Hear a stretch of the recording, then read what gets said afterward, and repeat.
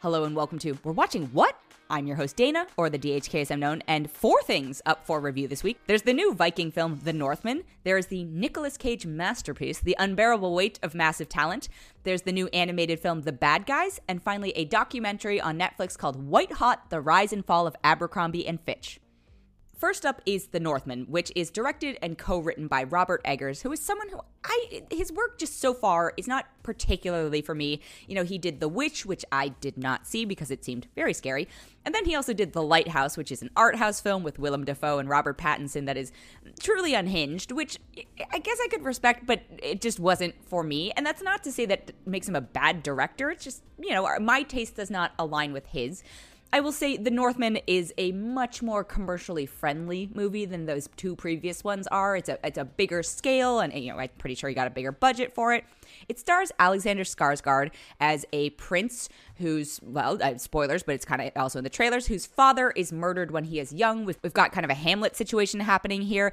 Ethan Hawke plays his father, Claes Bang plays his uncle, Nicole Kidman plays his mom, and then he grows up into a Viking berserker, and his whole life is about seeking revenge. And then an opportunity maybe comes his way. Along the way, he meets Anya Taylor-Joy. Willem Dafoe is also briefly in this, and this is a long movie for sure. It's a 2-hour and 20-minute movie. There's been a lot of long movies lately, some of which I have enjoyed every moment of, and some I'm like, please, did you need every moment of this?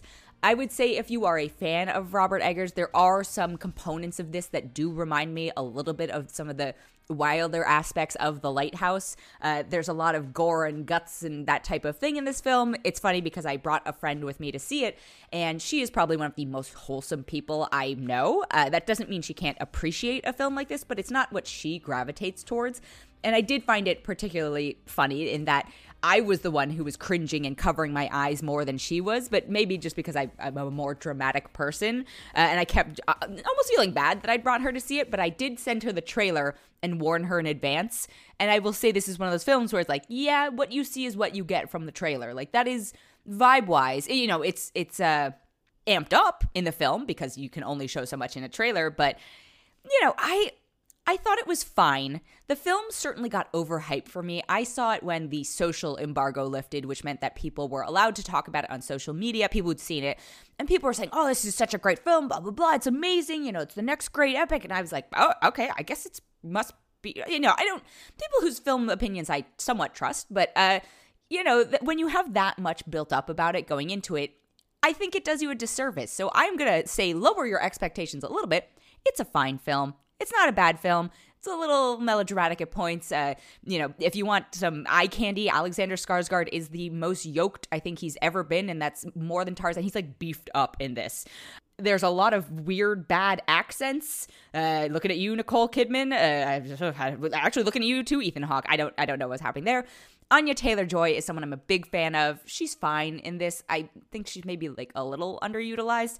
Also, the female roles in this are a little poorly written, or just like, there's a couple moments that were good, but the rest are not. It's not a film that passes the Bechdel test. We'll phrase it that way. I think the thing that I kept coming back to out of this actually was I kept thinking of the God of War game, because that's I love the God of War games. I think they're a really great sort of immersive mythology thing. I love the way that they handle that stuff. And part of it's like, okay, it's a video game. You have many more hours to tell a story. You know, you are an active participant in some senses in these stories. So it's a different storytelling medium. But I did wonder, I was like, what would happen if Robert Eggers directed or creatively directed a God of War game? I could have gotten behind that. Overall, I think it's a fine film. It's not amazing. It's not going to redefine the genre. It's not, you know, I couldn't think of a better Viking film that I've seen, but I didn't feel like I was like, yes, this has changed how we view Viking films forever. I think it's a decent entry into that. If you're into the trailer, I think it's fine for you. If you look at the trailer and you're like, nah, I'm good, then nah, you're good. And then if you are somewhere on the fence and you're hearing all this hype about it, I would say trust your gut on it, where, you know, if you're feeling guts, gore, and viscera and that type of thing, like, sure, go ahead. But if you're not, maybe this one is not for you. So I'm going to give The Northman 3 out of 5. I'm going to take a quick break and be right back. And I'm back. Next up, I have a film called The Unbearable Weight of Massive Talent. And this is a film where I had probably built up my own expectations for it, and I was the target audience for it, and boy, oh boy, did it deliver. So it stars Nicolas Cage as Nick, N-I-C-K, Cage. So he's playing a version of himself. It's a fictionalized version of himself that feels relatively close to what I would assume the real version of himself is. And I think as a Nick Cage fan, which I consider myself, oftentimes, especially in his later or more recent work, you ask yourself, is he in on the joke? And sometimes, I think actually in these last handful of years, like last 3 or 4 or 5 years, I say, yeah, a lot of the times he is actually now in on the joke. But there's a span of his career that's basically post-National Treasure that I'm like, I don't know if he is. But at this point, Unbearable Weight of Massive Talent, it answers the question. Yes, he's now in on the joke. The premise is that Nick, N-I-C-K, Cage, is an actor. He's having some of the same issues that actual actor Nicolas Cage has probably gone through, things about debt, family issues, all that stuff. And he gets an opportunity to basically appear at a party for $1 million. Must be nice. Pedro Pascal plays a character who's just a super fan of his. And then if you watch the trailers, again, this is a week where I do recommend you watch trailers, you see that somehow he gets involved in like a spy operation where the U.S. government is spying on Pedro Pascal. So you've also got Tiffany Haddish, Sharon Horgan, Neil Patrick Harris, Ike Barinholtz, Lily Sheen. And, I think I have to take a step back and like take off my super Nick Cage fan hat for a moment and say, if you are not familiar with him and his filmography and sort of his cultural relevance, this film will probably be very confusing. I happened to be at a screening of, Film People, and so there were a lot of jokes that we were laughing at that I don't know if a general audience would necessarily get. That's not to say that makes a general audience like ignorant, but it's just like, this is a niche film in some senses, built for wide appeal, and I do think as long as you have a general idea, you'll be fine, but it is very much enhanced by having extensive knowledge of Nicolas Cage and his filmography. There are a lot of jokes that you just have to know, or you have to understand where what he's referencing and all that sort of stuff. All that being said, I actually think it's a relatively well-made film. The visual effects are kind of there, the cinematography's there. There are some strange cinematography choices. There's a lot of really close-ups of Nick Cage's face. I was like, this makes me very uncomfortable to stare at this close. You just start sort of picking apart, and not that, everyone ages. We're not here to judge, but there are just some moments where I'm like, is your beard real? What's going on here? Not even to talk about his head hair. Yeah. Anyway, there are some choices made, which at the end of the day, I had a delightful time. I laughed out loud multiple times. A lot of the people in my theater did. So I will say, if you are a Nick Cage super fan, if you saw this trailer and you were like, yes, this is for me, this is a hardcore 5 out of 5. If you are not familiar, but you are open to it and you're generally aware, this is a good film to watch. If you have enough of a base knowledge of sort of Hollywood and that type of joke, you'll probably get it. If you have no interest whatsoever, this is going to hardcore not be for you. But for me, I'm going to average it all out and I'm going to give it a 4 out of 5. And then I have an animated film called The Bad Guys, and the premise is basically you've got sort of big, bad, scary creatures, monsters. You've got a wolf, you've got a snake, you've got a shark, you've got a piranha, a spider, who are criminals, and they are committing crimes. I don't know how else to describe this film. They get caught, and there's a question of hey, can they redeem themselves? Can they become good? Can you change your nature, I guess is the question. This is a tough one for me because I know how much work goes into an animated film. And I think we've seen many films over the years, since the history of animation, that show you can have a great animated film. When I see something like The Bad Guys, I get a little bummed out because I'm like, this is fine.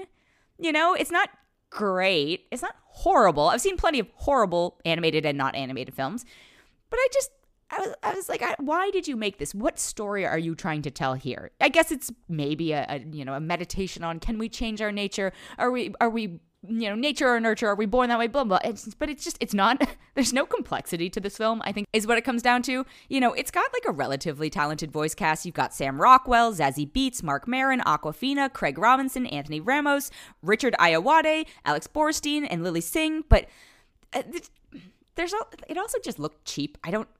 I feel really bad saying that, but I did not personally jive with the design of it. And also they broke the rules of the world a little bit. The shark can go on land. Okay, fine. But then most of the people in the world are humans. But then this group of bad guys, essentially, are animals that people can understand. And I just, I just wish there had been a little more logic to it, but maybe I'm just asking too much of a film like this. And I think if we look at a film like Turning Red as a comparison, right? Like Turning Red is a film that is kid-friendly, but also has so much for adults. As an adult, without kids who didn't, I don't need to entertain them. I'm not looking for a film to, pass the time that way. I didn't get a lot out of this one. It felt pandery, and we've shown that you can make something that hits multiple criteria. So why don't more films get made that do that? Animation is filmmaking. I want to be very clear about that, which is why I hold it to the same standard I would hold to live action, So when I see something like this, I'm like, it could have been more, some of it maybe have just been like a design aesthetic choice for some of the things where it's like, there's a hyper stylization of some things, but I just didn't like the rendering of like the world, like the atmospheres felt cheap to me, and that's not to say every film has to be a beautiful matte painting looking thing, but there were just some dimensions that were missing from this from a character perspective, from, a story arc. It felt very predictable. At random points, we break out into song, which just, I was like, is it a musical or is it not? I'm confused. Craig Robinson's character as the shark was probably my favorite. I did chuckle at a couple of those things, but I would say if you are an adult with younger children, this is fine. You won't pull your hair out watching it. But for everyone else, this is probably going to be a pass for you. I'm going to give it 2.8 out of 5. And then finally, I want to mention a film called White Hot, The Rise and Fall of Abercrombie and Fitch. And I am someone who grew up with Abercrombie being, it sort of actually really did have a rise when I was young in my formative years. I remember the bags with the shirtless models on them. I remember, the awkward dudes standing outside of the stores. There's just like visceral memories of Abercrombie. And I'm proud to say I did not wear or support Abercrombie at the time, in part because I don't think I could afford it. But anyway, I knew in the back of my mind that they were a problematic company, but this movie just reminded me or shed light on the so many ways that they are problematic. And so from that perspective, it was fascinating and also upsetting. But, you can pick your scandal, right? You've got a financial just like mismanagement probably. And then you've got the outright racism when it comes to hiring practices where they'd be like, hey, you have melanin essentially. Like you are not allowed to work the floor. It's a white supremacist company in that sense. And then, you've got your sexual abuse scandals for some of the models. Like it's where the models were abused. Not saying the models are abusing people, but it's just, it's a piling on of bad. And so for those of us who did grow up with that as maybe a marker of, popularity, I'm not saying it was a justified marker, but it's almost like a chef's kiss moment of being like, oh yeah, you really were terrible. And I'm glad at least, it's taken too long to recognize how horrible they are, but your reputation is, I don't know if there's a coming back from it. I don't even know if it had a great reputation to start, but, this will just help keep as a historical reminder that, you can't get away with this crap. I mean, unfortunately, you did get away with a lot of the crap they got away with, but eventually there was some sort of comeuppance, and I hope this serves as a function to keep other companies honest. And I actually remember a friend of mine, her sister, who I'd also consider a friend, worked at an Abercrombie, and she's one of the most beautiful people I know. Like, I hate being out in public with this family because they're all so attractive, and it's just like you're invisible next to them. But they are people of color, and she is one of the people who, like, they were like work in the back essentially. I'm like, what the hell? So as someone who like knew people who were impacted in that way, and like I don't think they joined the class action lawsuit, but anyway, it was worth watching. It's a good watch. It's on Netflix. White Hot, The Rise and Fall of Abercrombie and Fitch.